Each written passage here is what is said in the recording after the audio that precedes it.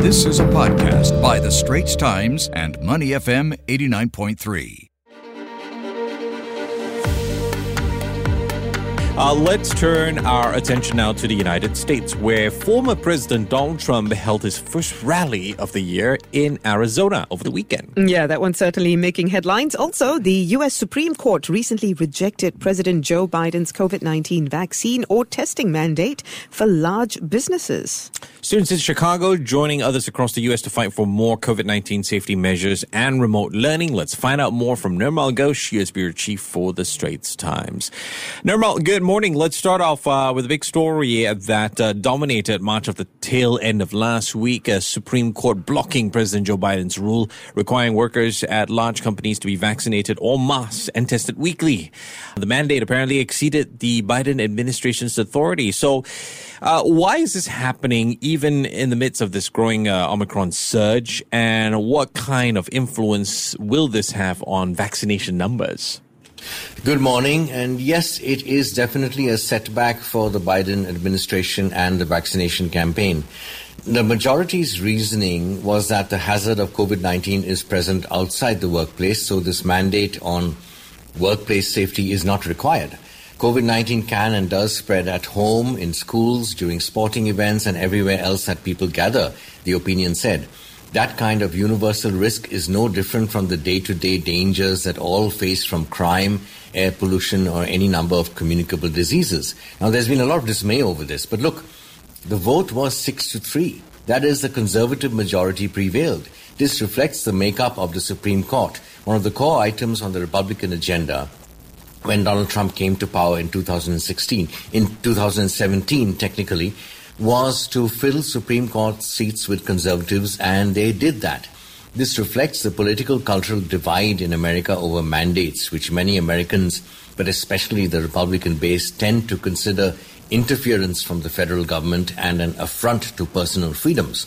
The three liberal justices dissented, saying that this decision stymies the federal government's ability to counter the unparalleled threat that COVID-19 poses to our nation's workers.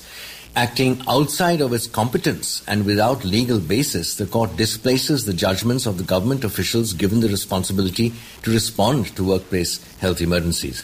So, a pretty harsh dissent, and there you have the divide. Now, Nirmal, in other COVID-related news, hundreds of students in Boston and Chicago walked out of classes on Friday. They were, of course, protesting, demanding a switch to remote learning as a surge in COVID-19 cases fueled by Omicron has disrupted efforts at returning to in-person education around the U.S. We know that the Chicago Teachers Union has been pushing for more testing, masks, and temporary remote learning. Yet officials are still pressing for schools to open. Why is this the case, and would their efforts be enough to make a change in protocols? Yes, so this is the tension, as it were, between the need to resume in-person schooling and staying remote. The fact is that no in-person schooling for so long, for several semesters, has meant dramatically reduced social interactions with peer groups, not to speak of teachers, and parents want a return to in-person learning, but not at the cost of the health of their children. The Chicago Teachers Union, which, by the way, is a very powerful union, wants more safety measures and remote learning. The Centers for Disease Control, the CDC, has said it is safe for children to go back to school. The CDC says, look, we had a Delta surge in the fall. We were able to successfully keep our children in schools safely open, and we did that even before we had vaccines for the children. Now we have vaccines.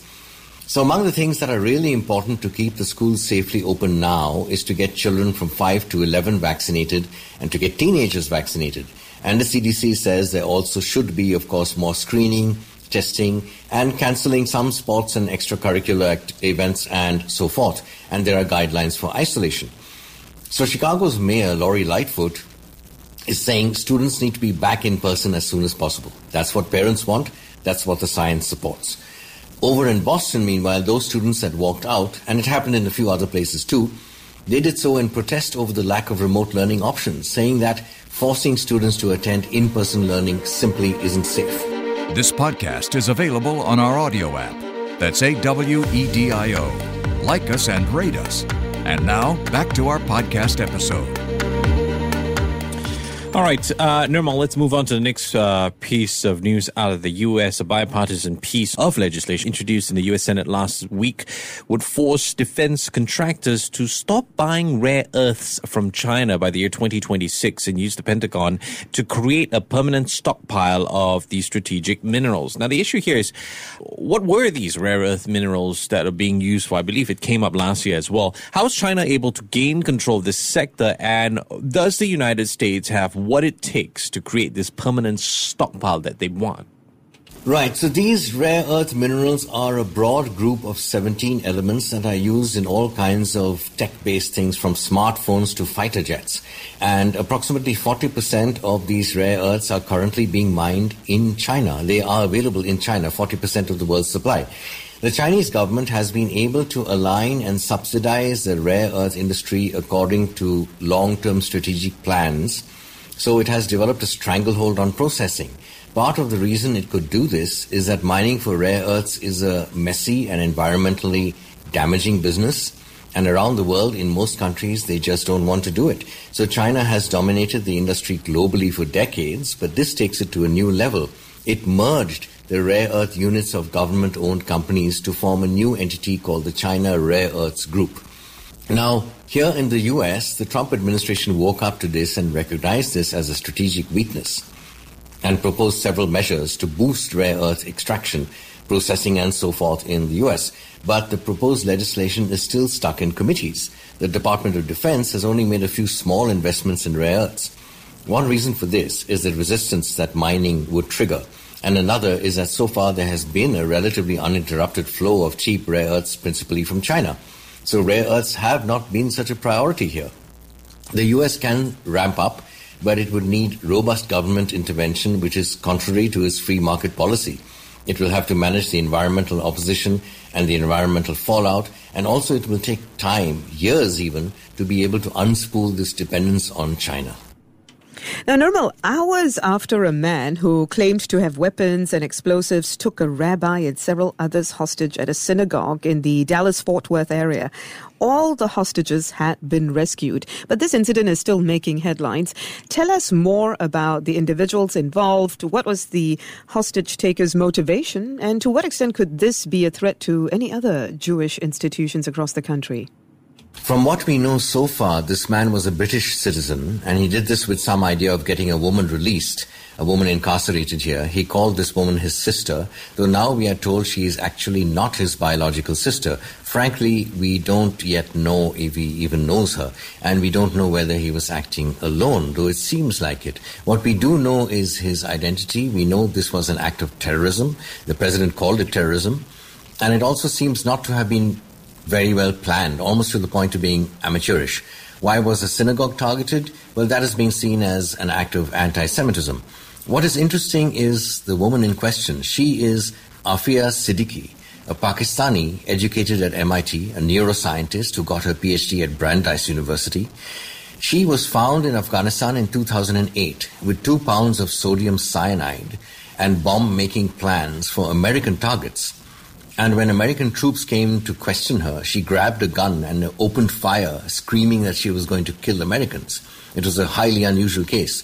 She has been in prison in the US since then, but she became something of a cult heroine for jihadis. Al-Qaeda tried to trade a prisoner for her, and the US government rebuffed that. Pakistani officials said they would secure an American hostage's release in exchange for her. That also didn't happen. But what is the nature of this gunman's interest or obsession with her? We do not exactly know. And finally, over the weekend, former U.S. President Donald Trump delivered a speech to thousands of supporters in Arizona, insisting yet again that he won the election in 2020. Nirmal, what were some of the key points that he covered, and what kind of influence is this going to have on the midterms? Oh, yes, certainly. This was the kickoff in the midterm campaign, and most of the people who spoke on stage and whom he called on by name are running in the midterms for some office or the other in the state and have been endorsed by him. They are Trump loyalists and they are believers. They believe that the 2020 election was rigged and stolen. Now, President Biden won 306 votes in the Electoral College, while Donald Trump got 232. President Biden won in the popular vote as well by more than 7 million votes. Although that doesn't matter so much in the American context. It is the Electoral College that counts. So in the aftermath of the November 2020 election, dozens of state and federal judges dismissed more than 50 lawsuits brought by then President Trump and his allies challenging the election or its outcome. But despite this, polls consistently show that a majority, at least 70% of Republicans, still believe that the election was stolen. So what we saw on Saturday was really an alternative reality. And it does not augur well because Donald Trump and his allies, and these include conspiracy theorists like those in QAnon circles, have very successfully seeded the notion that the credibility of the election is in question. And therefore all future elections can be challenged, especially if you lose them. This is a message that we are going to hear again and again, and it will definitely be a big factor, among others, of course, like inflation, for example, but a big factor certainly in the midterms. The very credibility of elections has become eroded. And we've been speaking with Nirmal Ghosh, U.S. Bureau Chief at The Straits Times. Thanks very much, Nirmal, for joining us. We'll catch up with you again next week. The Asian Insider Podcast channel is also available on Apple Podcasts, Spotify, Google Podcasts, and our audio app. That's AWEDIO. Like us and rate us.